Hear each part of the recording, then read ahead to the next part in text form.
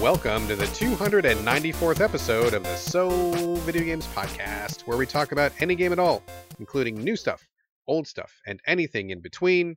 If we are playing it, we'll be talking about it. Today we are recording on July 24th, 2022. My name is Brad Galloway. I am the editor of GameCritics.com, and I'm 50% of this here show. With me is the man who's a bundle of curiosity, Carlos Rodella. I'm so curious. What's happening? What's happening now? What's happening over there? What happened in the past? Lots of stuff that we will not get into today. But I was kind of playing on that because you were very curious about my take on Stray. And since it's a cat game, I was going to try to parlay that into a Curiosity Killed the Cat pun, but we ran out of time and I didn't make that connection. So in your head, please, dear listeners, and you, Carlos, please imagine that I came up with a really clever pun tying all those things together. Got it. Okay. It's in my head now. I see it. I see how you I'm on the verge. And like 20 minutes after we stop recording, I'll be like, oh, that was it. Too late. Okay. Well, I am curious about what you're about to say about Stray, because we're going to both talk about it today again. A little more in detail this time. And I am curious as a cat. All right. I was in the ballpark of that. Boy, I had like 3-4 different things and just none of it came together. I'm very disappointed about that. But what I'm not disappointed about is recording this show with you today, Carlos. Wow. Well, thanks. I am also not disappointed.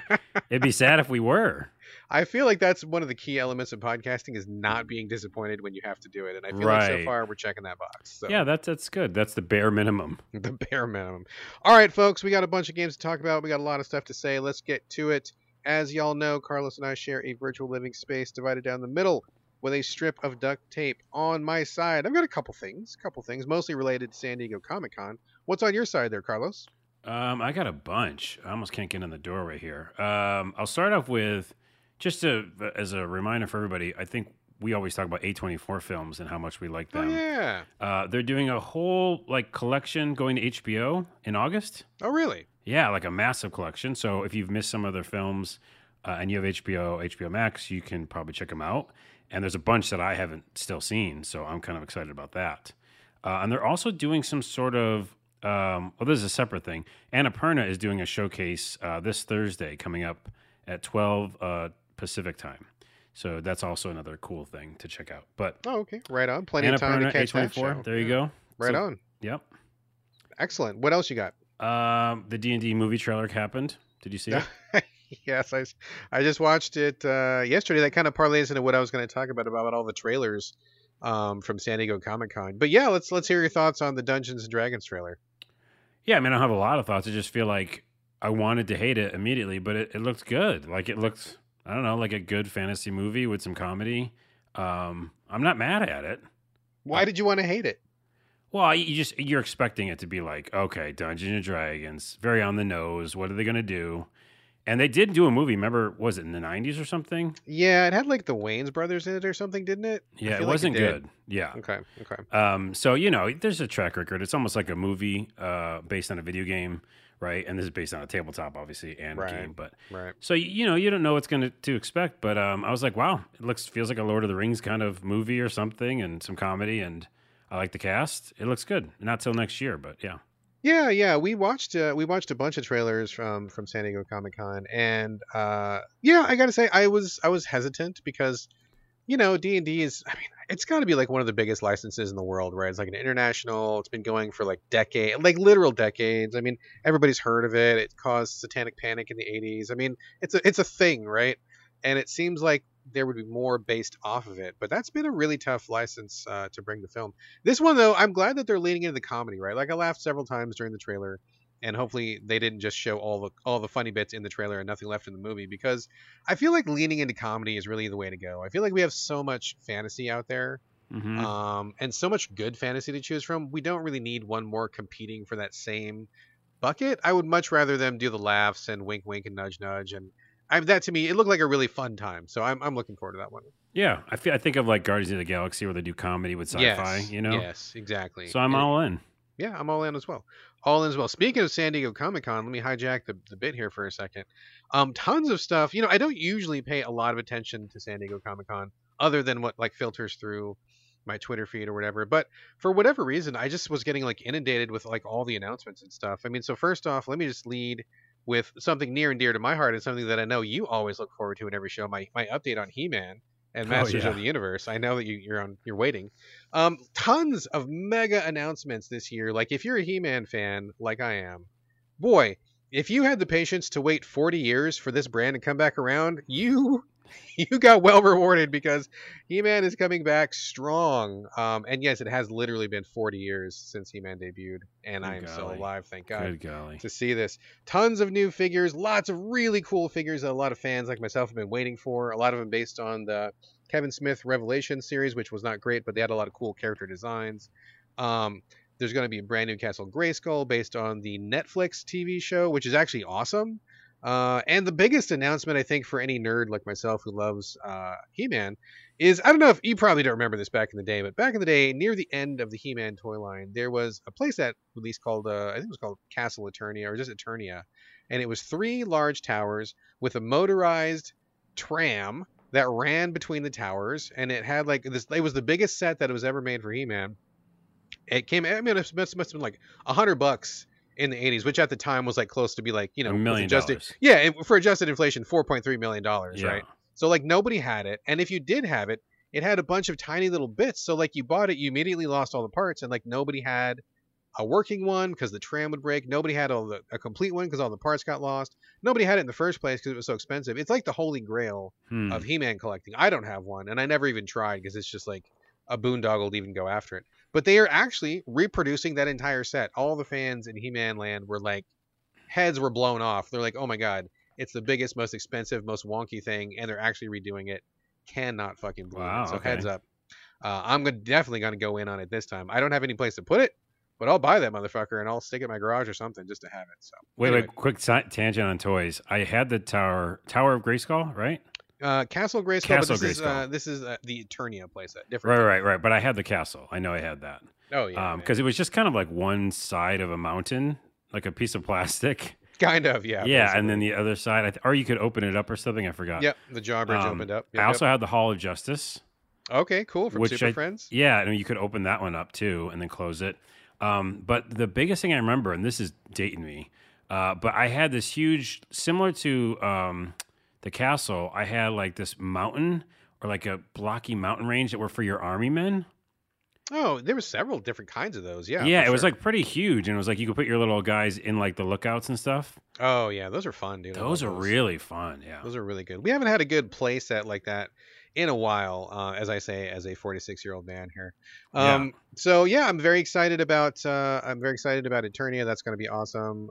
I've never seen it in person. I've never even touched one. Never had a look at one. So it'll be cool to see what that's about. My only hesitation is that because it's such a huge, expensive premium item, I believe it's going to be exclusive to the Mattel website. And traditionally, they have handled exclusive sales like donkey shit. It's like you got to be online before it happens. They usually sell out in less than a minute, and it's just like a roll of the dice whether you get one or not. And afterwards, inevitably, there's like a million fans who are pissed off because they didn't get one. I think they like Mattel, if you're listening, and I know you are, please do something about this. Have it be up for 24 hours. Like do pre-orders, do something, because man, I can't go through that drama again. So all right. Let's see. So transitioning away from toys, let's talk about the other TV and movie things that caught my attention. Of course, Wakanda Forever, and you saw that trailer, I imagine. Mm-hmm. Very excited for that. Although, I'm very curious as to see what they're gonna do about Black Panther. You know, as everyone knows, Chadwick Boseman, who played Black Panther, died from, I believe it was colon cancer. I think just died last year or something like that. Recently, anyway. And Marvel said that they were not going to replace him. They were going to like work that into the story somehow.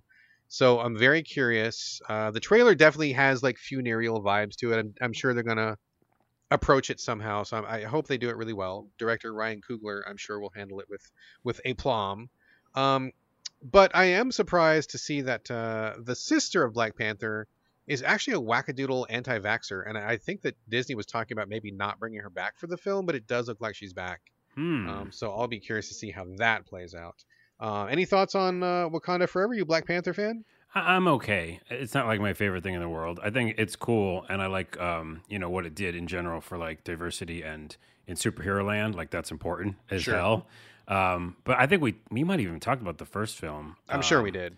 and I had like problems with it, or whatever, just like on a film basis. So Sure. it's not my favorite thing in the world. I saw it, checked it out, cool. Like you said, it's kind of somber, so Yeah, I'm not a guessing. feel good hit of the summer, I'm guessing, but we'll see. We shall see. Lots of hints in that trailer, though. If you're a Marvel fan, they were dropping a lot of little nuggets for you to figure out where they're going. And I'm not going to say anything right now for the people who didn't watch it. But yeah, if you had your eyes open, tons of Easter eggs in that thing. Otherwise, as far as TV goes, they put out a trailer for She-Hulk, which is dropping, I believe, next month. TV series on Disney Plus. You'd have Disney Plus, do you, or don't you? I used to, and now I don't. I'm just trying to cut down on everything, so I don't have it now. There's not enough on there anyhow, because I blew through all the stuff I wanted to watch. Yeah. But yeah, I don't know. I saw this teaser for She-Hulk a while ago. I gotta be honest, like in general, because you're about to talk about a lot of stuff from Comic-Con, which there's a lot of Marvel stuff and superhero stuff. I'm just like real cool down on superheroes in general. Sure. Like totally tired of everything to do with it. And to kind of steal some of your fire, I know they did the 5-year plan or whatever it is. Yeah, the phases and all that. And they showed like a million movies coming out. They did. The only thing that was interesting to me on there was Loki, because I thought that's a really smart TV show. But yeah, a lot of the superhero-y stuff I really don't care about right now. I mean, that's cool, and a lot of people are feeling the burnout too, right? I totally get that for sure. But me, as someone who used to manage 2 comic shops and has a billion comic books and has been a comic book nerd for basically my entire life, I'm in hog heaven. Yeah. I will never get tired of Marvel stuff. I love it, and I'm just like, give it all to me, and I want even more. So I get people who are burned out, and that's totally fine. But as someone who, like growing up, there was never any good shit on TV. Like the movies were garbage. The TV shows, I think we got like the Hulk, which was kind of okay, and we got like a wonky Spider-Man that was.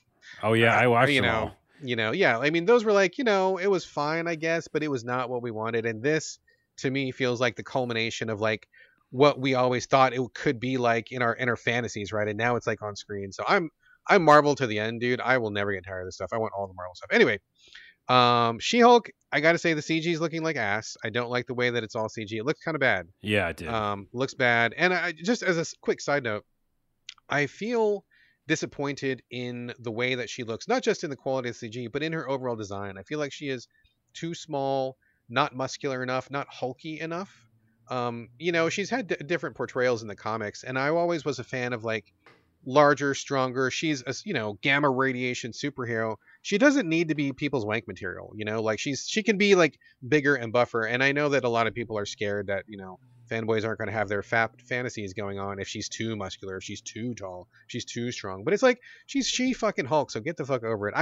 I heard that Disney scaled her design back quite a bit from her original muscular iteration, which is very disappointing to me. So not cool about that. But I will give it a shot. Hopefully it's good. I'll try to hold my nose a little bit for the CG. Hopefully it's not too bad. But the cool part, the extra cool part about this trailer was at the very end, they showed Daredevil coming back. And I am psyched as fuck for Daredevil come back. I loved the portrayal of Daredevil on Netflix with Charlie Cox. I'm glad they kept him too. Original guy. I don't know if they're going to bring back the other MCU people from Netflix. Maybe yes, maybe no. But I thought Charlie Cox did a great job.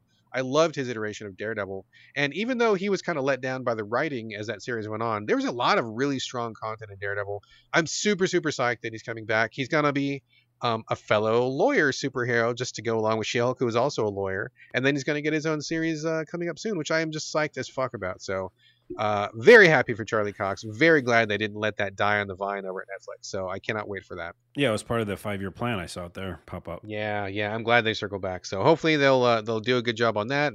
Wouldn't mind seeing the rest of the Netflix crew show up at some point. Although I know some people are mixed on that. But for me, give it to me.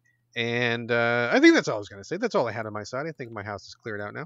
Well, let me do one tangent on the comic stuff because, just like you, I grew up with comics. And, I remember because we're 100 years old, I watched Spider-Man's first incarnation was his Electric Company. Oh, God. I remember that back in the day. Dude. Those are rad as fuck. Well, they weren't. But back in then, when you're 7 years old, they are. They were like, I was like, oh my goodness, live action Spider-Man. But you go back and watch, and they're like super 70s and very weird and not like cool. Oh my God. Tangent on your tangent. Yeah. When you saw that Spider-Man do his webs, and then somebody from off screen threw a fucking rope on somebody. That was the shit, dude. That was Oh like the yeah, most janky ass backward special effects, and I fucking love it. but they also did. I think they did pretty good job of the comic book frames. Oh yeah, that was very cool. YouTube it, people listening. Electric Company Spider-Man. Yeah, you'll see these funny things. So and then I remember when Tim Burton's Batman came out. I feel like that's my changeover where I was like, oh, okay, we can have superhero movies and they can be cool and have big people like Jack Nicholson in them and stuff, and Michael Keaton.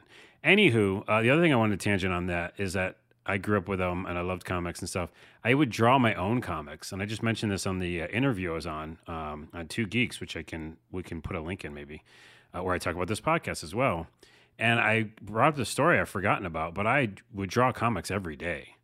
And what I would do is, it's not tracing, but I would like look at comics, and I guess not everybody can do this, but I would like look at a frame of a comic and then just draw it into my comics. Sure. I think it's special talent. I don't know. I don't know if everybody can do it, but not tracing, just kind of look at it. And so I would like bring Spider-Man, I would bring Batman, I would bring all these people into my Sergeant Z comics. Sergeant Z, that sounds pretty cool. He's Sergeant Z. I could draw him anytime. And he had an enemy like the Joker. I think he was called the Comedian. Although there really is a comedian in the comic books. Maybe I didn't know. There is, yeah. Anyways, and so I had this whole thing where I would bring in superheroes from the comic books into my comics. I just remember that story. That is fun. That yeah, is fun stuff. It's Two Geeks Talking. We'll put a link in the show notes. And then I have one more piece of housekeeping, which is Xbox is getting Discord voice chat, which is interesting to some people, not Brad Galloway. Why? Not interesting to me at all, but why would they do that? They already have like their whole party and chat system. What is the benefit of that? Just to incorporate, because everybody does Discord for everything, just to kind of get a little bit of that mojo? I think it's because everybody's already using it, right? Like I'm using it with, my, what's it called? Oh, Midjourney. Which I'll tell you about this later at some point. Okay. But people look it up. It's Midjourney. It's AI assisted art, and I'm working with some creating art with AI. Anyways, that's done through Discord. Like Discord's where people are sitting at, like they're hanging out there, right? Sure. So I think they just knew that, and they're like, okay, we can have people like chat with their friends while they're playing Xbox. That said, Sony PlayStation did a deal with Discord like a while ago, like a year ago or so. So I think they're bringing it as well. So just a little, it is definitely a housekeeping kind of thing. I'm not sure if anybody cares, but that's happening. Cool. I mean, I'm sure somebody cares. I couldn't care less, but I'm sure somebody out there is very excited about that news. I don't know who that is, but I know that Discord's a thing. I get people every goddamn fucking day in the email asking me to join their goddamn Discord, and I'm like, delete, motherfucker, also delete. But I know a lot of people love Discord, so if you love it, I mean, there you go. You got some hot scoops for Xbox. It's got to be like the brand or the thing you like a lot enough to join the Discord. You know what I mean? I got no time for it, dude. I just don't. But if you love it, go for it. Yeah, it's about building communities too, right? Like if you have your friends there, then that's where you're going to go. I have no time for friends, no time for community. Although I know. No time for that. Okay, so that I think is it. I have a few more things, but I'll put them to next week, because we should talk about games. All right, let's do that. Let's move on to the main portion of our show, the games chat. All right, Carlos, you're going to kick it off this week. Warhammer Chaosbane. I know that I dip into all the 40K stuff, and you brought this to the agenda just before we started recording, and I was like, what? I don't remember hearing about this one, but now I am looking at pictures online. I think I do remember dipping my toe in. But tell us all about Warhammer Chaosbane. Where are you playing it, and why did you pick it up? Well, first off, like every story recently, I've got to start talking about Diablo Immortal first. This is the Diablo Immortal cast. Yes. I just finished that. I got to level cap, and I tweeted a picture of it. I'm level 60, and then you go to Paragon levels after that. I don't know if I'll do much more of it. I think I kind of wrapped my adventure. But like I said in my tweet, 2 months of Diablo 3 style fun for free. I'm not mad at it. You know, I mean, that sounds like a good deal. 2 months of fun for free. What else? What can you complain about? Yeah, and Diablo. You know, for everything we can say against the company, Diablo makes Diablo super fun. Blizzard makes Diablo. Blizzard. Yeah, Diablo makes itself. Diablo makes Diablo. That needs to be on a shirt. Yeah, Diablo makes Diablo. So, but Blizzard does a good job with that game, and 3 was one of my favorite things in the world, and 4 will probably be just as good. So Immortal, yeah, the engine itself is fun as shit to play it. Anyways, I bring that up because, one, I did get to level 60 with paying no money. Yes. But cool. 2, I just wanted more of it. And so I went to my PlayStation, where I still have that PlayStation service. The new upgraded, what are you, like the mid tier, top tier? What do I'm you all got? the tiers. I did a trial for like the first For the month. top tier. Okay, you Yeah, got for everything everything. then. So in that, there's tons of games you can stream or download, and so I just went through and was looking for something like Diablo because I wanted more of that, and I found Warhammer Chaosbane, which I missed totally. It came out in 2019, so a little while ago, and it's pretty much a straight up Diablo type game. Actually, a pretty cool story, and there's a couple cons, mostly pros. The graphics are okay, they're older kind of generation graphics, but so is Diablo Immortal, really. And it's just fun. You can pick between a bunch of different characters. Your characters have different backstories. So I think on the cover is like a what is it? Not druid. It's like a dwarf or something. Dwarf isn't or it? something. Yeah, warrior. But you can be many different characters, and each person you pick has a different backstory. So it starts you out where you're going to be in the game. But yeah, it's like a straight up Diablo, right? You're running around, doing your special moves, doing all your abilities that you map to different buttons. You heal yourself, etc. Diablo. So I think pros, it's just really fun and addictive. They're really, really smart about how they do the pacing with the story. It's just super addictive. You're just like, okay, I'll just do one more mission. And then the only con is, unlike Diablo, it is pretty tough to move. Like I don't think there's like a dodge button. I think, was it Path of Exile does the same thing that frustrates me, where like you just got to go to a spot and then attack, and then go to a spot, then attack. Yes. And then Diablo will get around that by like putting moves that like move you. So like one of your skills. That have motion incorporated into your skills, right? Yeah. Like dodge or a sweep or something. Yeah. Diablo Immortal, to go back to for a second, when I'm playing the Barbarian, there's a whirlwind thing where he spins, but as you're spinning, you can move him. And it's perfect because then you like get yourself in position where you want to be after you get out of the spin. Gotcha. Right? And in this game, so far, I haven't found that. Like, there's one move that you can jump across the screen, but then I go too far. You know what I mean? Then I'm like way on the other side of the screen. I missed everybody. So that's the only thing, is it's a lot of like move to spot and kill. So I wouldn't mind a dodge button. But other than that, man, what a fun find. I'm like, I wanted more Diablo, and Warhammer Chaosbane is it. Right on. Excellent. I mean, it sounds fine. I usually go in on the 40K stuff and not for the regular Warhammer, which I think is why I kind of bounced off of this.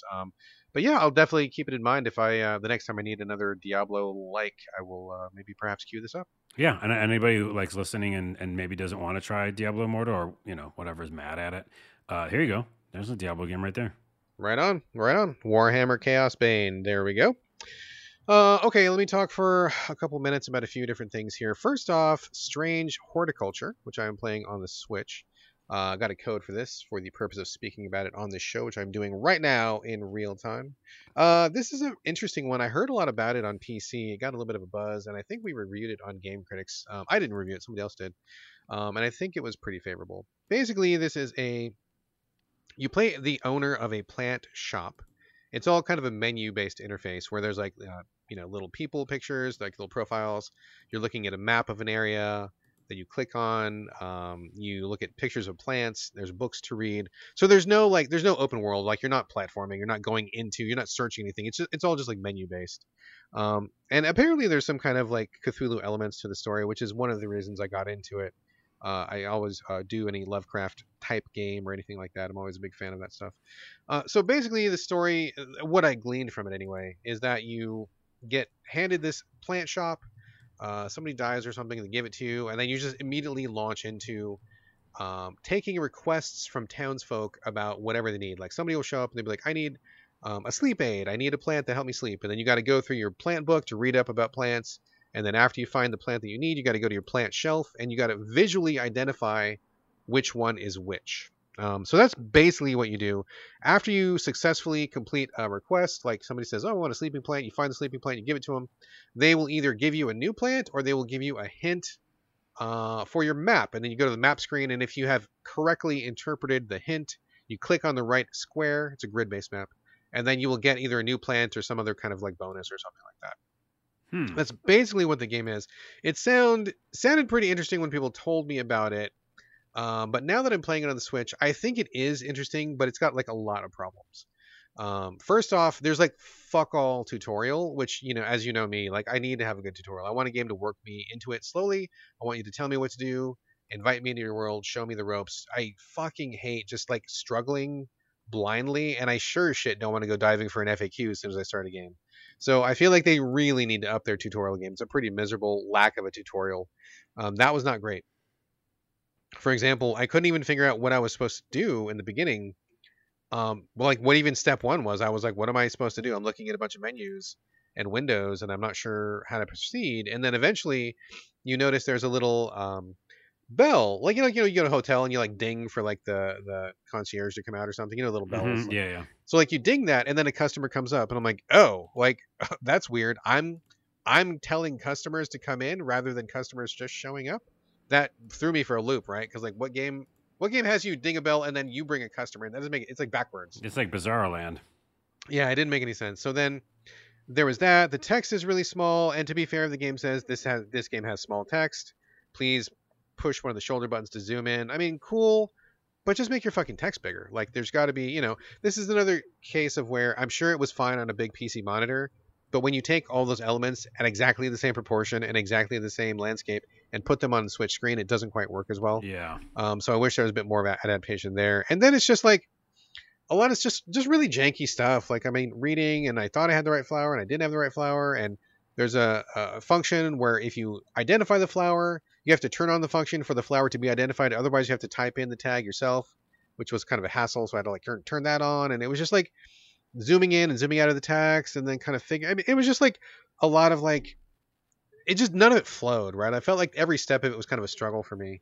Moving the cursor between menus, there's like a little drawer you got to open. It's got stuff inside. So you got to click on the drawer to open the drawer.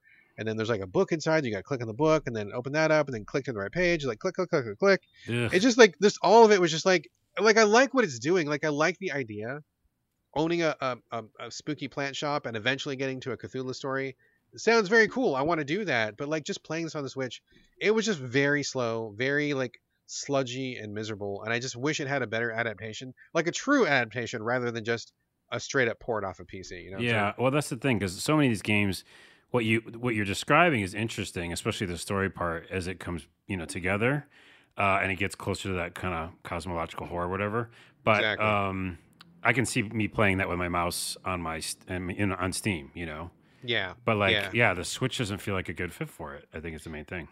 Yeah, it's a shame too because I think it's cool, and if I was more of a PC player, I would have dumped the Switch version immediately and went to go play it on PC. But I'm not going to do that because I just don't play much on PC. But honestly, I get that it's expensive. I get that it takes time. I get that it's not easy. I'm not saying all you do is push a button and it's ported. But if you're gonna port it to the Switch, just do a little more effort to make it more user friendly. Change the font size, change the window placement. I mean, I realize that in some instances that's probably just as much work as making an all new game. So I'm not saying it's simple, but for me, playing on the Switch, that's what I expect from a good Switch game. And so I noped out of this pretty quickly because it was just kind of just terrible to play. All right. But I love the idea. I love the idea of it. So Strange Horticulture. I kind of want to recommend it because I think it's interesting. But if you're gonna, definitely get it on PC. Do not bother with the Switch version. I was going to say that. Hey, and a quick tangent on that, the strange horror thing. Do you know about the new weird movement? Yeah, you mentioned it last episode. Oh, did I? Okay. Yeah, you did. Yeah, okay, never mind. Just to make sure I mentioned it to you because it's like, that's Brad Galley all the way. New weird. Oh, yeah, dude. Totally. I mean, I didn't know that it was called that until you mentioned it. But after you mentioned it, I looked it up. And yeah, that's all my shit, dude. Okay, for sure. Cool. So, one more game really quickly. Escape Academy. I believe this is on Game Pass. I'm 99% sure it's on Game Pass. This is a cooperative puzzle-solving escape room experience. Now, full disclosure, I didn't play this myself. We got an offer for a code, and I'm like, I'm never going to play this. But I know my son loves these kind of games. He actually gets together with a couple of his buddies for regular game time, like twice a week. And so I'm like, oh, well, you've already got friends. You already got somebody who's going to play with you. I know your friend likes escape rooms too. Would you guys like to try this for me? And they're like, yeah, for sure. So they've been playing it. I've been watching them over their shoulder. And I think it's pretty cool. Basically, there's a storyline. There is a story, but I'm not going to spoil it. Starts off as you and a friend going to an escape room for an afternoon of fun and merriment. Things kind of take a turn, and then you go into like another larger escape room. You get another kind of revelation, and then the game kind of goes on from there. But basically, it's a series of escape rooms Carlos, have you ever done an escape room in real life? I have. Yeah, it was a team building exercise. Oh, I'm sorry. That sucks. Yeah, that part of it was interesting. No, we had a okay time. I felt dumb. I felt real dumb most of the time. I do too. Yeah. For whatever reason, my brain, you got to be like a very specific kind of person to really like click with an escape room. I fail at those pretty hard. I've done a couple when I've been like the dunce in the group every single time. So I feel you, bro. But my son and his friend really got into this. They loved the puzzles. They said the puzzles were all exactly the right difficulty for them. Not too hard, not too easy. They did a lot of teamwork together. There's a lot of cool elements. Like for example, in one room, like water started filling up the room, and that's never going to happen in a real escape room. And if it is, you're in some real danger and get the fuck out of there like Yeah. ASAP. But no, like like water's filling the room, and they're like rushing around trying to solve this puzzle. Or they're like, they're doing like word switches and they're checking the rooms. I mean, it just seemed like a really good time if you've got a good friend to do it. I don't think you can even play it by yourself. I think you need to have two people required, which is fine because they say that up front. But it looked like a really fun time. And if you like escape rooms, it's really cool. Now, I will say there is one giant con to this game. Everything that I saw, graphics were cute, colorful. My son says he loves the puzzles. He had a good time with his friend, etc., etc. This was all good. And there's not really a ton of puzzle games like this on console. I mean, there's like the We Were series, I think, and there's this one. I think maybe that's it. There's more on PC. But regardless, the big con of Escape Academy is that it is always in split screen, even if your friend is online in his own house somewhere else. Oh. So my son started it up and he's like, "What the fuck is this?" And I'm like, "Oh, it's split screen." My son is 13. He did not grow up in the N64 era. Split screen is not something that he's familiar with. I'm like, "Oh yeah, split screen. We used to do this back in the day when we had friends over." And I'm like, "Well, just change the mode, put it on a full screen." And he looked, he's like, "There isn't one." And I'm like, "What? How is there not a full screen?" Yep, he's correct. No full screen mode. So I immediately jumped online and I talked to the PR for the people who were making this game. And I'm like, "Hey, is there no full screen mode? Because we're not doing couch mode." And they're like, "Yeah, sorry, it's locked split screen all the time," which is dumb. It's so Sure fucking is. stupid. So fucking stupid. I don't know why they did that. And they said they're considering putting in a patch to let you do full screen. Yeah, I would strongly consider that, like ASA fucking P. It is dumb to do split screen because I don't see what the value of it is, and it's just really fucking obnoxious. I know that's what we enjoyed back in the day. Carlos, I'm sure you must have done a million like couch co-op, like Frag Fest split screen things back in the day, I'm sure. Yeah, it was out of necessity though, because we had to. Exactly. We were on the couch, literally on the couch co-op, and we had to use the same screen. Like we didn't have multiple screens. There was no online. Yes, you liked it because that's what you had. Now that we don't have to do that anymore, I don't like it anymore. So Yeah. let's not do that anymore if we don't have to. So that is the one con. It's obnoxious to look at because you're constantly in split screen, and it's stupid, and I don't know why they did it. But if they patch that out, awesome. Then it would be just like full big time thumbs up. My son had a great time with it. He's still playing it. He's having lots of fun, and he definitely recommends it. But he just says, caveat split screen. So Escape Academy, it's on Xbox Game Pass, best place to pick games right now. Check it out, and if you like escape rooms, it seems like a pretty solid one. I think I just saw it on PlayStation 2 though. Oh, is it? Okay. Yeah, I think it's on both, and people are like, rave reviews for it actually. So yeah, it seems really well done. Just that weird fucking jag about the split screen thing, but other than that, seems great. So check it out. All right, so we're gonna satisfy your curiosity, Carlos. Let's talk about Stray. Last week when we talked about it, we actually delayed the show so we could talk about it because we had an embargo going on. And along with that embargo were a lot of really strict rules about things that we could not talk about. Now that we're like at least a week plus out from the release of the game, I mean, all that stuff is over with. We can talk about whatever we want. I'm sure there's already a dozen complete playthroughs and spoilers all over the place. So let's so question to you: do you feel like you're going to need to spoil anything about Stray right now? Spoil anything? What do you mean? Is there anything? I mean, I don't know. I didn't finish the game, so is there anything in here?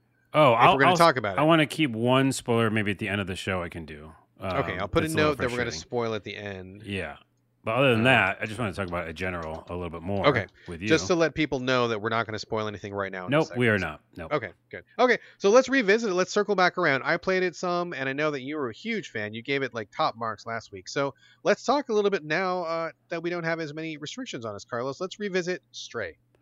Yeah, so this is the cat game that everyone's talking about. I actually feel very much like Stray is an indie band that I knew about before it became popular.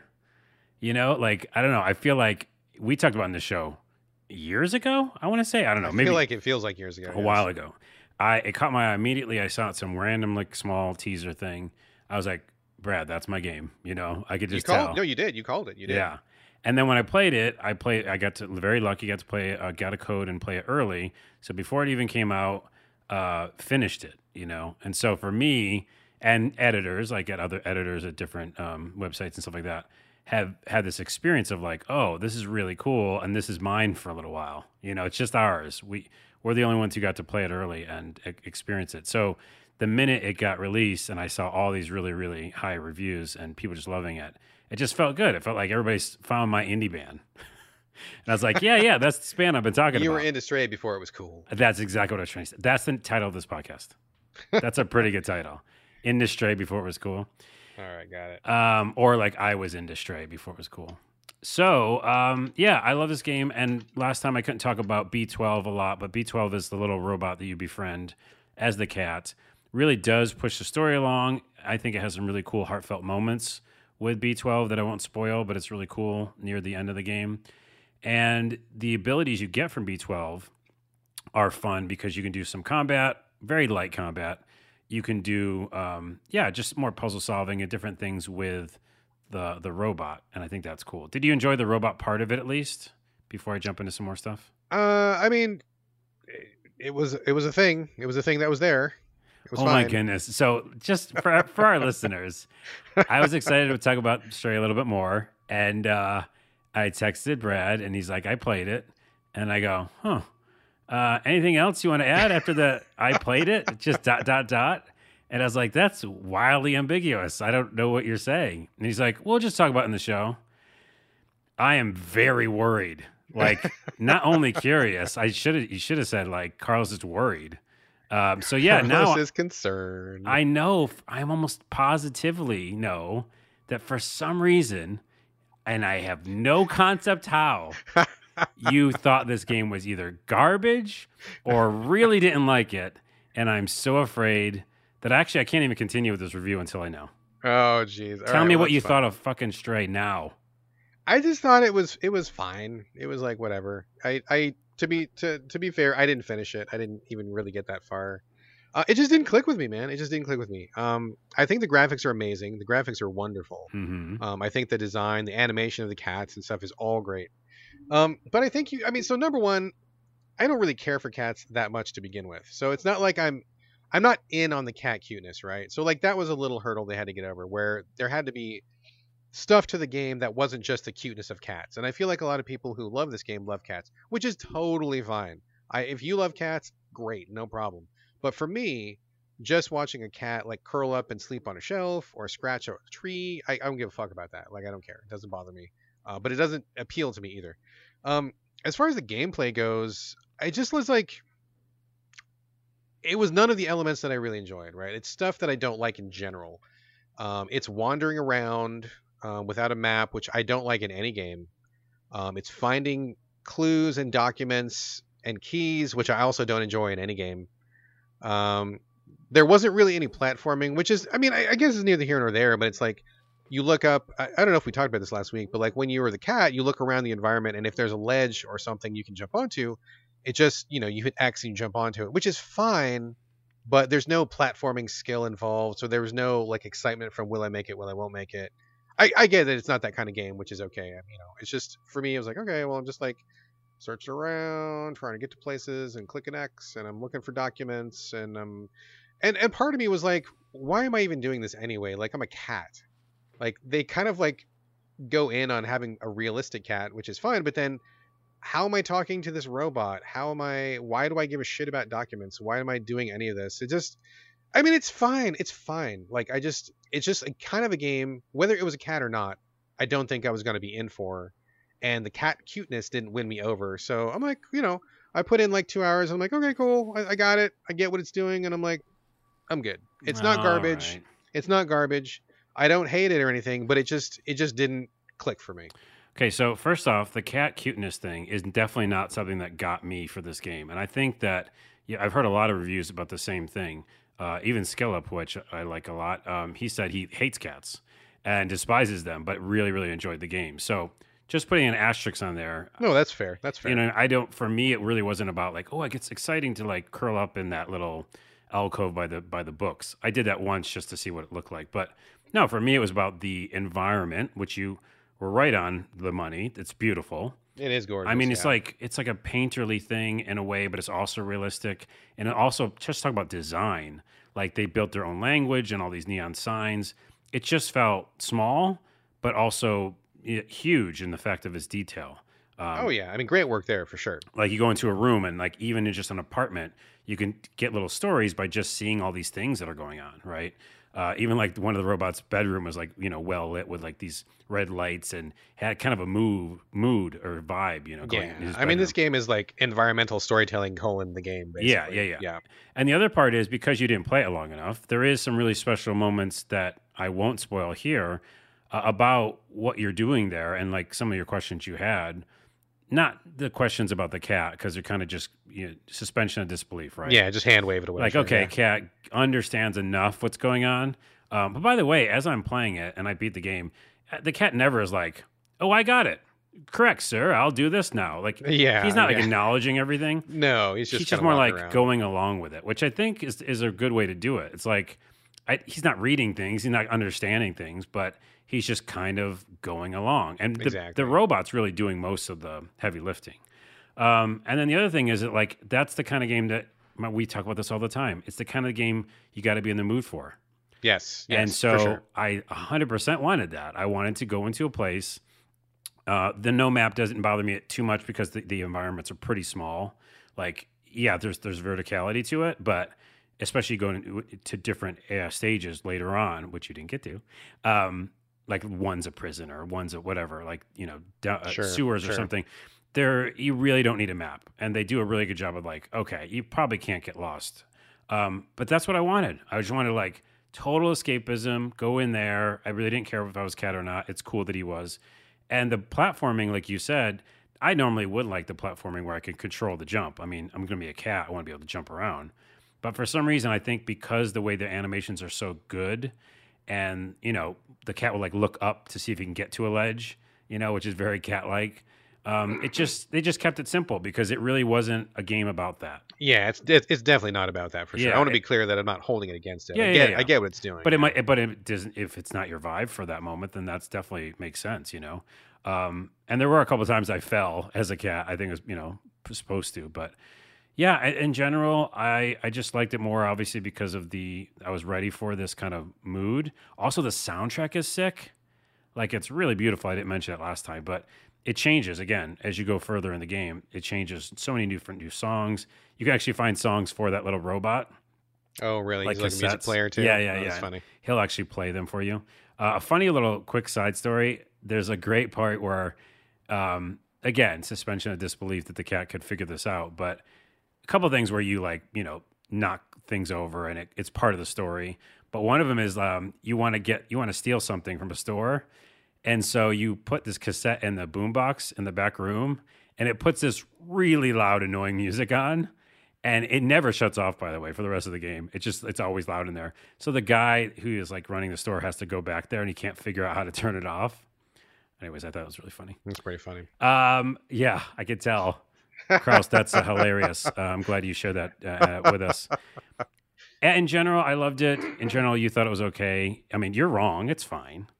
No, you're not. It is fine. It is fine. It's just, you know, it's exactly like you said. If you're in the mood for this, I think it's a really good one of those that what it does, you know. But like it's too many of the things that I just don't like in general, regardless of whether it was Stray or any other game. I mean, these are all things that I just don't enjoy. So I don't know that this game really ever had a chance with me to begin with, based on what its foundations were built on, which is fair. I mean, it's not a bad game. It's just not my kind of game. Yeah, and I accept that. I'm happy that it wasn't like this game is a hot pile of garbage on fire. No, I don't think so. No. And then, by the way, the critics, 10 out of 10, 10 out of 10, 9 out of 10, 10 out of 10. I'm like looking at a list of them.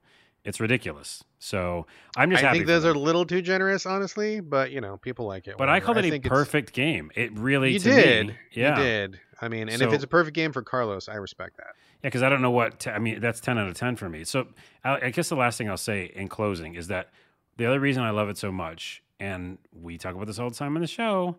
Don't have much time in the world. This game, I took a while with it because I wanted to, but you can finish in 5 hours. Which is reasonable, super reasonable. Reasonable. And then the ending, which will spoil at the end, I think is a perfect ending. So like when I finish the game, I want more of those experiences. I was like, yes, this is a really cool world. I got to inhabit this world for a little while, understand some things, not understand everything, which is fun, right? Like mysteries are still at the end of it. Sure. Ambiguous. Yeah, ambiguous. Back to that. And but it's just enough. And I was like, okay, and there's a fleeting ending, and I'm fine. So perfect game for me.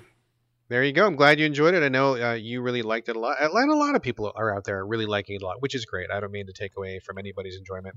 Wasn't the game for me, not at this time, and that's totally fine. You know, it's not a commentary on the quality of the game. I think it is a well-made thing, and it does what it does well. It's just not for me. So I knew that's what the comment was when we were texting. I was like, oh, man, he didn't like it as much.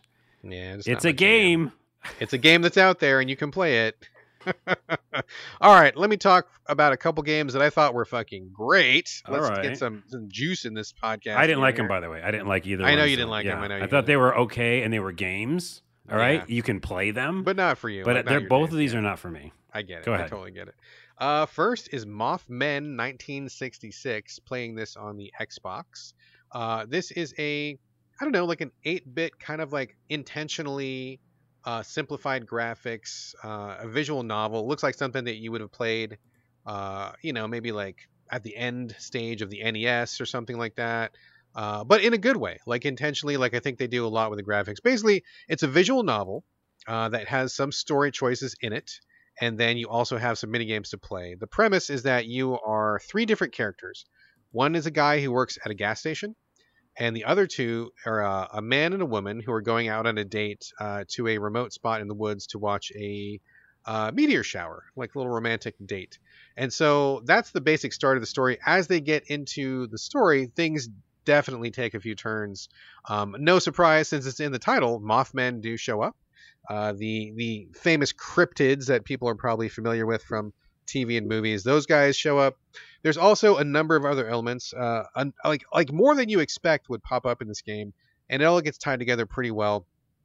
I think the graphics are really, really well done. A lot of dark, a lot of kind of like we just were talking about with Stray, ambiguous, but not in story, but in visuals this time, but in a good way. You know, sometimes the scariest monsters are not the ones that you see in the light of day, but they're the ones where you just catch a glimpse in the shadows, or you think they're under your bed, and whatever you're cooking up in your mind is much scarier than what it would be when you actually see it like in full view. And they do a lot of that, which I think it really works in its favor. Yeah, that's the Jaws effect, remember? Is that what it's called, the Jaws effect? Yeah, I think so. People are just hearing about this. The idea that you don't see Jaws for a while, it's just like the noise, the idea that he's down there, Yeah, I mean, the suspense of the waiting for it to happen and stuff. Yeah, I think the developers are really smart. They lean into like you're in the shadows, you're in the woods, things are dark, it's nighttime, and rather than being the kind of dark that frustrates me, where I can't see what's going on, it's definitely like we are crafting in this in a specific way to give you a vibe, to give you a mood, and I think it was really well done. So the graphics I think are fantastic. I think the story is really well done. It's interesting. It's quick. It's very quick. I mean, the whole game is like maybe 2 hours long, probably even less than 90 minutes, maybe. Just gets in, tells you the story, gets out, which I thought was really great. There's all killer, no filler. Like there's nothing where you're just like killing time. And there's a few points when somebody has like a lot of information to give you, and you can simply say, I don't want to hear this, and just move on. Which is great. I love that option. I listened to all of it because I thought it was great. But if you want to skip it, I love that they give you that option. So I thought the story was really cool. I thought it ends in a very neat way, which I really liked. The choices were nice. There's a number of achievements you can get by taking different choices, like dying all the different ways you can die, or doing the hard choices in some of the things. And it's the kind of visual novel where there are things things to do other than read, which is my favorite. Like it's quick, it's brief, the choices are good, and then you have these little mini games. Like at one point you're manning a cannon, you're shooting guys. At one point you're solving a puzzle with numbers. I mean, you just do each puzzle one time and then you move on. You never do it again. And it's just enough to make you feel like you have a little break from the reading. It's perfectly paced. I love everything about Mothmen 1966. And the cherry on this delicious sundae is there is a bonus game which is included in the story. It's part of the story. You can play it once and then you can move on if you want to. But after you beat the game, you can come back and just play this mode. It's called Impossible Solitaire. I've never heard of this before. I'm guessing that maybe the developers created this themselves, but it is addicting as fuck, and you can play it in real life as well as you can play it in the game. Basically, it's a solitaire game, and I don't like solitaire. I don't give a fuck about solitaire. But this game, you like deal out these cards, and it's like half the deck, and you have to like, basically kind of do your basic solitaire thing. But in addition to how the cards are set up on the board, every time you have to draw a card, you have to guess whether it's going to be red or black before you draw it, right? So if you guess right, you keep playing. If you guess wrong, you immediately lose the entire game. It's fucking stressful as hell. It is the Dark Souls of solitaire. Yeah, Soul Solitaire. Soul Solitaire. It's really fun. It's really fun. My son watched me. He doesn't give a fuck about solitaire either. He watched me. He wanted to play it. He watched me playing it. I was saying fuck every 5 seconds because I kept losing. And then after we got done playing it in the game, we got out a deck of cards and we started playing it in real life. And it is a really fun game. It's super fun. Great party game. It's a ton of laughs. It's really stressful. It's just amazing. So that game all by itself, I think, is worthy of being a game. But that game is tucked into Mothmen 1966, which itself is a great game. It's like a great game stuck inside a great game. It's like chocolate and peanut butter. So it's so interesting. I'm glad you brought it to the show because I keep seeing it pop up in the new releases, and it's hard to tell what kind of game it is. Yeah, I just feel like because it's got the simplified graphics, but cool. All right. Yeah, I dig it. It's a big time thumbs up. I think Mothmen 1966 is fucking rad. I think it's really fun. So there's that, and also just a quick mention for Into the Breach. One of my favorite games of all time, and this is truly a perfect game from any perspective. One of the few flawless works of art that humanity has created. Like Stray. Go ahead. Like Stray. Go ahead. Sorta. Yeah. Sorta. Have you ever played Into the Breach, Carlos? Yeah, we did. I'm very, very shortly, but I know it's one of your favorite experiences of all time. So. Oh my god, I love it so much, and I think about it all the time.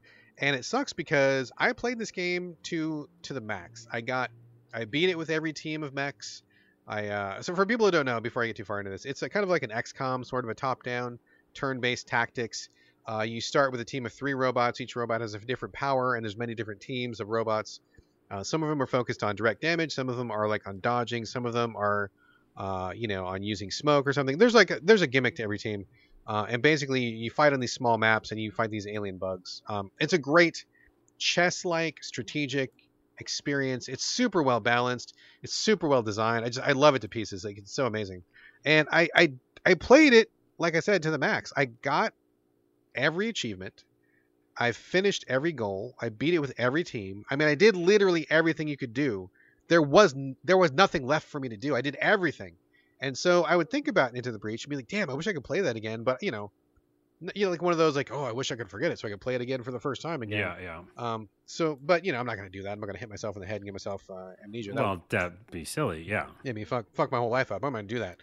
But they just released some DLC. It's a free update DLC for anybody who already owns the game, PC and all platforms. It's on Switch for sure, which is where I'm playing. It's great on Switch. I don't know where else it is. But it's great. They gave you 5 new robot teams, and they're all like radically different from stuff we had before. There's new achievements, new challenges. I mean, it's not like it is more of the same, but in this particular case, that's amazing because this game is amazing, and I want more of the same. I don't need them to like change it all up. I just needed more of it.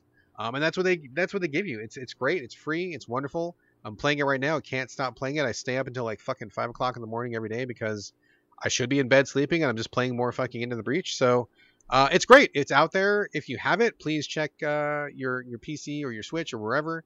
Update that shit. Get it for free. Start playing that game. If you haven't played it and you like tactics, you like XCOM, that kind of thing, it's like the best one of those that's ever been made. So check it out. For sure. Check it out for sure. And also, to add to that, I saw randomly that Into the Breach is now available on Netflix.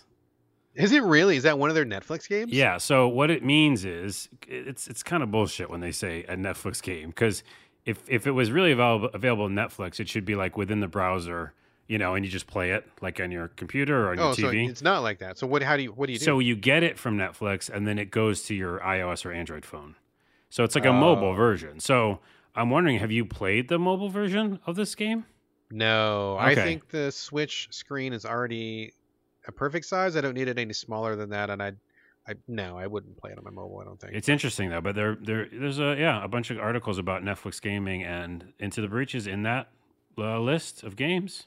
Interesting. I have no interest in gaming with Netflix, but I think if they were going to do it, that's a really smart choice to make. I mean, I can imagine it working on a mobile platform, and it's like one of the best games out there. So of course, why would you not pick it? But yeah, no interest in doing that. But I love it on the Switch. I'm sure it's amazing on PC. This game is just fucking amazing in general, and I'm so happy that there's more to play because I legit sometimes just think, God, I wish I could play some more of that, and like there Yeah. just wasn't anymore for so long. So yeah, man, three cheers to Subset Games for dropping some DLC. Now I wonder what are they going to do next, right? Like I know they're busy. Did you ever play what's that one they did right before Into the Breach? The one about FTL. Did you ever play FTL? Yeah. Faster They than ne- light, right? Yeah, they Yeah. never brought FTL to any other platform other than PC, which was a bummer because I always wanted to play it. I was hoping they were going to do port. I guess they're not going to do port. And now that they've got this DLC done, I want to know what are they doing next. I want more from these people because they are fucking brilliant. They are brilliant game designers. Hit him up, dude. You love him so much. Just I do, send man. him a I message and say, hey, come on, I'm your biggest fan. I am your biggest fan. All right, that's it. So Mothman 1966, big thumbs up. Into the Breach DLC, mega thumbs up. Back to you, Carlos, for Bright Memory Infinite. Yeah, this is from FYQD Personal Studio, basically one dude, which is why it went to our radar, I think, a while ago in some sort of game show. Yeah, exactly. Like an Xbox showcase, I believe. Yeah, and I was like, this guy made this game. His name's Zeng, by the way, Zeng, and it's like beautiful looking and crazy, and it's a first person shooter with melee, and it's crazy over the top stuff. And so, yeah, I was always interested. It came out a little while ago, I think, on Steam first. I finally got the code for Xbox or PlayStation. I can't remember. I think PlayStation. Could be. Yeah, and so this is like the final version, I guess, Bright Memory Infinite. And what is the game? It feels very much like Shadow Warrior, which I love. First person, and Just Cause, because it's got some ridiculous stuff that happens. You're like, which I guess is Shadow Warrior as well, right? Over the top action that could never possibly ever happen. Sure. And you play a woman who's like this, I don't know, military girl in some way. She's got like espionage skills. She's got ninja skills. She's got all the skills, right? And many skills. Yeah. Yes. And you can actually do like different skins and different outfits, but I don't understand why in a first-person game, so I don't know what that's about. Oh, yeah, because there's cutscenes, so I guess you could see them in cutscenes. But Okay. in general, it's over-the-top fun, and it's a short experience. I'm almost at the end. It's only about 2 hours long. I think I'm at one of the last stages, and I got stuck because, the whole difficult enemy thing. So that kind of frustrated me. And there is a story mode and a regular mode. You can't switch them, so I'm stuck in the regular mode.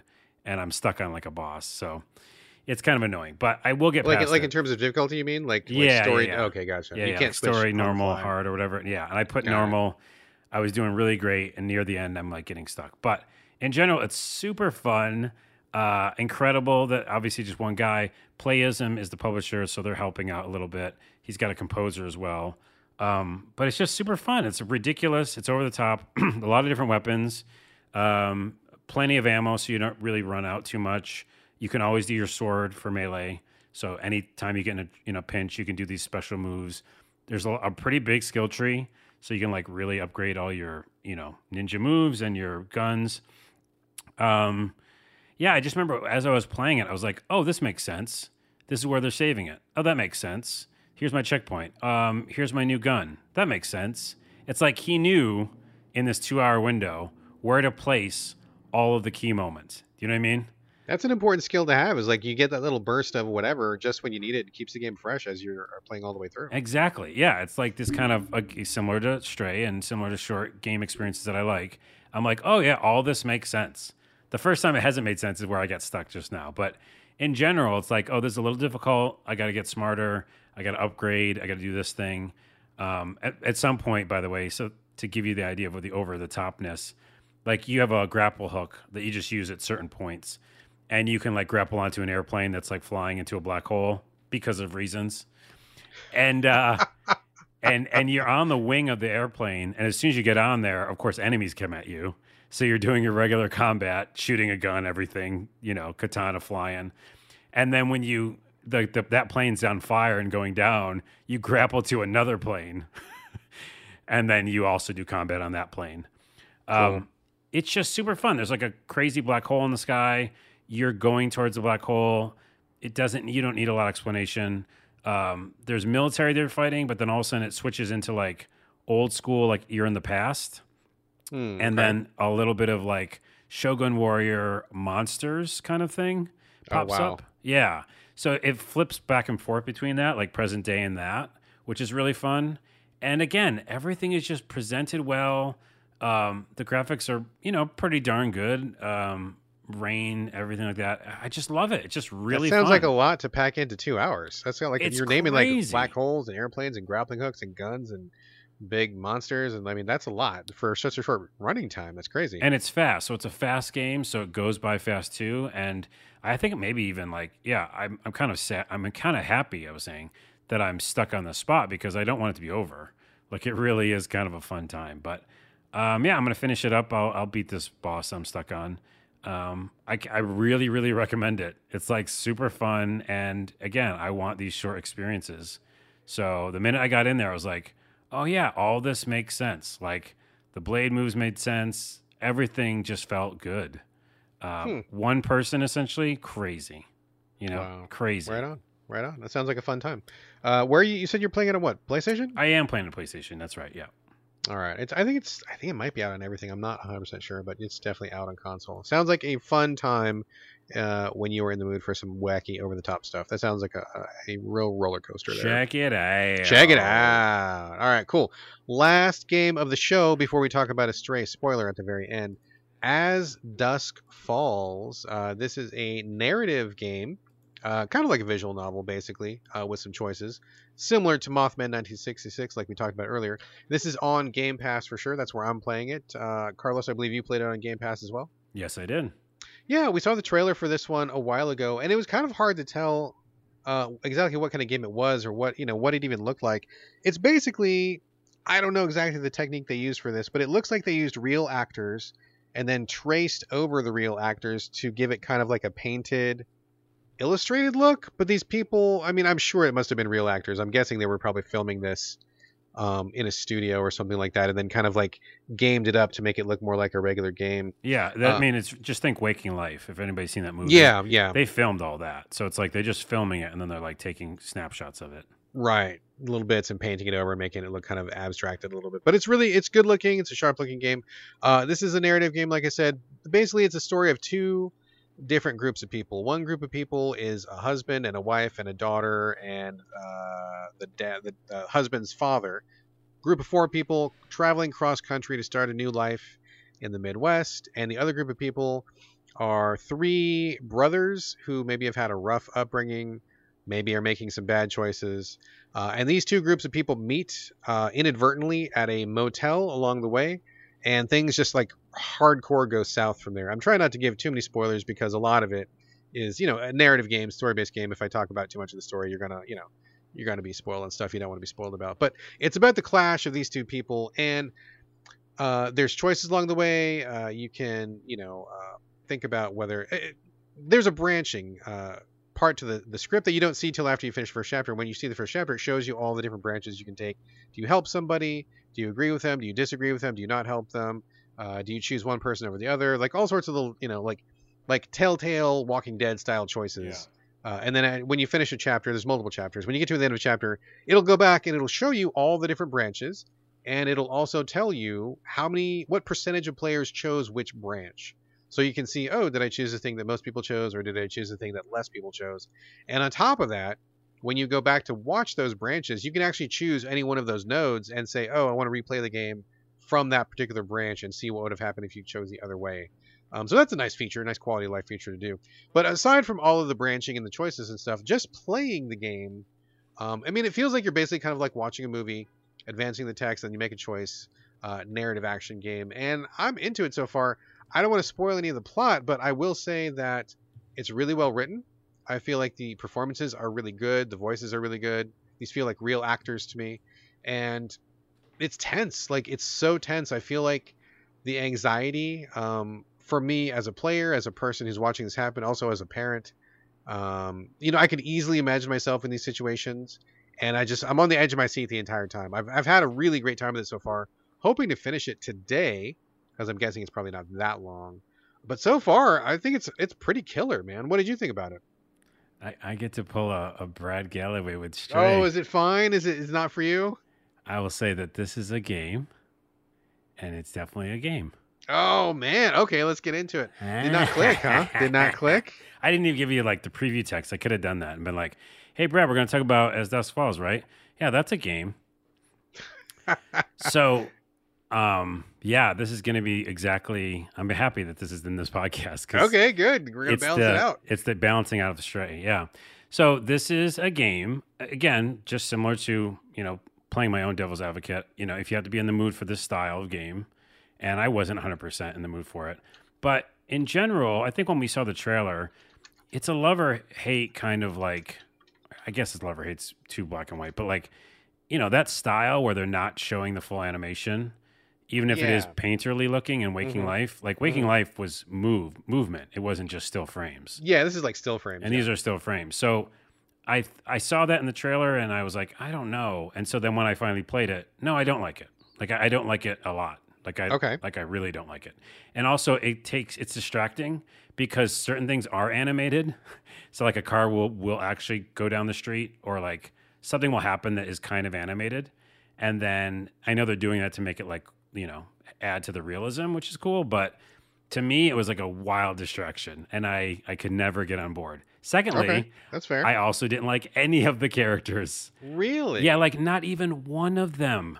Like I find that very strange. Why so? Well, okay, so I don't know if it's not just acting, because there is part of that, like, that you have to enjoy the actor's performance, but like the very first, the idea of that family or whatever with the dad, feels unbelievable. Like it feels like a sitcom or something. I don't know. It just feels like, and the dad's there with the dog. What part of that feels unbelievable? I mean, it's just a family traveling with the father, and I don't know. It just felt like everything felt not believable to me personally. Okay, that is okay. I mean, that's weird. I thought it was totally normal, but okay. It does, and it feels like they're setting it up to be like it's supposed to be awkward all the time, and I didn't even like the way that dad was talking to the kid. I don't know, for some reason I didn't like any of the interactions, and then the kids who are just like up to no good, and the one kid doesn't want to do all the stuff his terrible brothers are doing. Like I didn't want to play that part of the game. I didn't want to do any of the things that was being done. Like even though I had better choices, they were all like. It was all terrible. Like I didn't want to be in there. And then, without a spoiler, something happens in the very beginning of the game that is terrible. And you're like, yeah, see, I told you I didn't want to do any of this stuff. Yep. So I didn't like that storyline, and I didn't find the other one believable / interesting to me. And so both of those are the main storylines. And there might be a third one that I don't know about because I haven't finished it. But yeah, in general, that's the biggest part. And the fact that I didn't like the animation when I, thought that might be interesting. And then there's a lot of QuickTime events, which I'm never a fan of. Just like you said, when you go into an adventure game like Stray, you don't want to do some of the things they want you to do. I don't want to hit the A button until it fills a meter. You can go in the options, just as an FYI. You can go in the options and turn all those off if you want. Can you? Off. Okay, well, that helps. And then lastly, to just kind of topple one more piece of it, is that the replayability stuff, me, like everything is one time through and it's canon. Yeah. So that didn't add anything for me because I didn't want to see what people were doing. I was just like, I want to see my storyline. Sure. So yeah, I'm sorry. I'm sure it's great for a lot of people, but I just couldn't connect with it. Man, that's very surprising. I thought you were going to be able to find some value in this. I mean, just to let you know, so I turned off all the QTEs. You can't like remove them, but what you can do is you can change them so that you have extra time, and then all you have to do is push one button. And so I turned that on instead of mashing buttons or anything. You just like the QTE comes up, you hit A, you move on. That's all it is, because those are not entertaining or fun to me. So I turned those on, and I appreciate that you get the choice to go back. But like you, I am with you in this respect where whatever I chose is what happened, and I'm not going to go back and replay it. I do the canon playthrough as well, so I haven't replayed anything, but I do think it's a pretty cool feature if you want to do that. But no, I'm sticking with whatever happened, and I'm close to the end, so I'm just going to roll with it for sure. Right. But that's fine. That's really surprising. I felt like the writing was quite good. I felt like the family was like super normal and believable. I'm surprised that you didn't connect with them. But if you didn't, you didn't. If you didn't, you're not feeling the family. I mean, that's totally cool. But let me explain that, because I feel like in the very beginning, you have to like believe something with the characters, right? In any story, especially if you're going to be Sure. invested with them. Sure. And I just didn't see that couple together. Like it didn't feel like I didn't see the connection. Like they start by arguing. They have different styles. The guy who's has his dad with him, the dad's annoying. So like it just seems like a lot of annoying and trouble. And then she and the kid are like cool. Like I don't know, they seem like normal. They did seem more normal.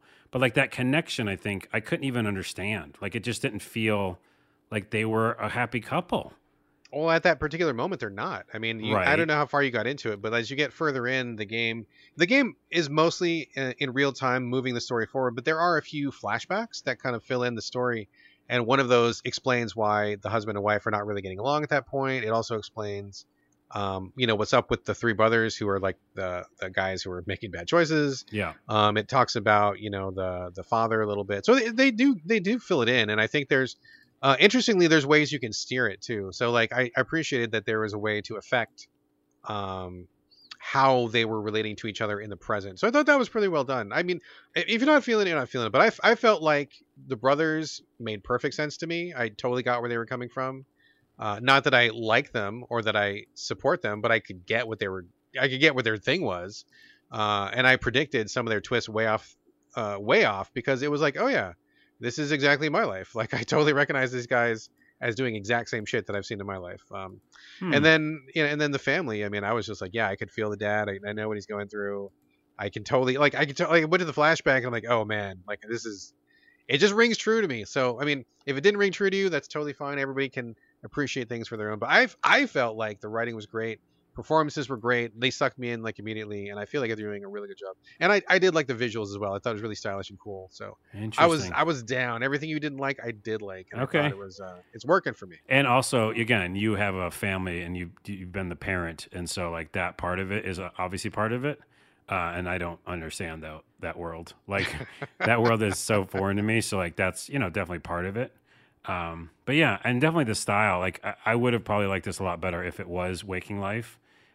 Because again, they filmed all that, so I know it was a conscious choice, artistic choice, but yeah, the missing frames bothered me. I don't know why. They really did. Anyways, right. It's a game. There we go. Split decision. Another split decision here on the Videogames podcast. Mhm. And to be fair, some people say that's what they like about our podcast is that we don't always agree on everything. Oh, And yeah. clearly that is the case this episode. So This could also be called the Split Decision Podcast because that's The Split a pretty Decision. good name too. That's true. That is very true. All right, so that is going to do it as a show. Before we wrap, though, Carlos did have a stray spoiler. Do you want to do it after the closing so that people can bounce without being spoiled? Oh, they know now. Just skip ahead. It's fine. We can do it now. Do you think? Okay. So we're going to do a quick stray spoiler, and there's nothing even left of the show. I'm just going to do the wrap up and the closing. You probably skip past it anyway. I doubt anybody ever listens to it. So we're going to go ahead and do a spoiler warning for Stray. So if you don't want to hear it, stop listening now, catch you next week, or just jump ahead a couple minutes and we will do the closing of the show, although there will be nothing exciting there. So you might as well just bounce now. All right, Carlos, spoiler warning is in effect. Let's revisit Stray in a spoilery way. And yes, that did rhyme. Right, and you're not going to finish it then, I guess, right? So No, I don't can do care. this. Good. I don't. Yeah. I care not at all. By the way, it's very small too. It's a very small spoiler, but I think it's really important that as well as some of the see if I can relate with some of the people who did finish it. Okay. But so B12 is not actually a robot. B12 Okay. is one of the last humans. Ah. And so it's like a consciousness inside the robot. Oh, it's not remote control. It's like a recorded personality or something? Personality. And like one of the last, if not maybe the last. And that's what's crazy and makes the whole game have more weight to it as you get further on, especially because you go to like a remote control center and you kind of see that this whole city's been like locked down because of like virus stuff and all that stuff. And so you actually like open up the doors and like let everything out, like you can like let the robots go out into the real world again. But the actual person, that guy dies essentially. He's like, he can't keep, like that robot thing can't keep going. So you're literally one of the last like living organisms as the cat. So that's heavy. And also the scene, you should see this scene. It's so beautiful of you actually seeing the whole city. Because in the control center, you can see the whole city that you've just been walking around. Oh, which okay, is cool. pretty epic, right? It's like, oh, I went there, and you can kind of see it all as like the dome opens up and the sun comes on it. It's so cool. Well, question for you then. So, I mean, it's pretty obvious from the get go. That's kind of like what you're kind of in for. I mean, I didn't know the specifics, but I think they do a pretty good job of like kind of setting up the world and stuff. And if anybody's played sci-fi games, you probably got an inkling about what's happening. Hmm. So if B12, your little buddy in your backpack, your cat backpack, is the only last I don't know, human recording or AI human or something, then what are all the robots? I just figured that was everybody doing like a near thing where their personalities were just encoded into robots. What are the robots? Are they just robots, or No, like I what's think they're their just deal? robots. Yeah, everything made it sound like they were just part of the human's life, just like they will be soon in our real world. Oh, so Um, they're not humans in robot bodies. They're just no, they're robots. just, for my knowledge, they're just robots. Yeah. And Gotcha. they're just Okay. kind of just, mimicking all the things that humans did. So they're kind of like Gotcha. stuck in this loop and they're just doing it, but then they also can't leave. So, but the other part that I want to talk about really quickly is that was really cool and heavy and kind of powerful in a way. And then secondly is I told you I can't play this game anymore. And I alluded to that last episode because at the end it's over. And I wanted to keep playing as the cat and just Yeah, you go mentioned that. around. Yeah. So the last scene is so beautifully done. Part of what I said earlier, why I think it's a perfect game, is you finally get the main doors open and the cat walks up the steps, and instead of the camera following you like it normally does, it just is locked, that Hmm. kind of cinematic look. And you're still controlling the cat, even though it's like you can't follow it. And it's going all the way up the stairs, and you can see the bright sunlight, and the cat looks back at you and then leaves. And it's so fucking cool. It's such a great ending, but then it's super sad because you can't control it anymore. It's over. That reminds me of the ending of The Walking Dead. That is almost beat for beat Oh, the ending really? of The Walking Dead. Yeah. Well, that's a It's good, a good ending there too. yeah. So, anyways, I love it. That's the thing I wanted to talk about. I just think that the last human person and then also the last kind of moments for the cat, it's super epic. So, Wow. All right. Well, cool. I'm glad you enjoyed it. And like I said, it not that it was a bad game. It just wasn't for me. It wasn't what I was in the mood for now. But it seems like it's really hitting the mark for a lot of people. So I'm glad you enjoyed it. And it seems like definitely a quality product. It's certainly something for Sony to be proud of. That's for sure. yep. All right, All that's right. it. That is it, folks. That is the show. If you're still here, hey, you're still here. Right on. Oh, I guess well, you're a super fan. no, you're a super fan. You also get a special treat because I forgot something. Oh, what's that? I'm supposed to mention this last episode. I finally went to a Barnes and Nobles, which there's only a few left, and I got the most awesomest book ever. You know how they do a lot of those like big books now, like Future Magazine will do them. Like they're like these epic, like all the games for Super Nintendo, or all the PlayStation 1 games or something. I did not know that, but I believe you. They do them, and they're kind of more popular than magazines now, and they're like epic. Anyways, I got the best one ever, and I want to give it a shout out. It's called the RPG book. Oh, okay. From the makers of Retro Gamer, which you might have picked up a magazine of them. I'm sure I someday. must have. Yeah. They're the bigger magazines, again, published by Future. This thing is fucking epic. It starts with like the very early MUDs. It goes through Ultima, like straight up Carlos's like heart. And it's just something you hold in your hands and you can like look through it. So please check it out if you can find a Barnes and Nobles, the RPG book by Future.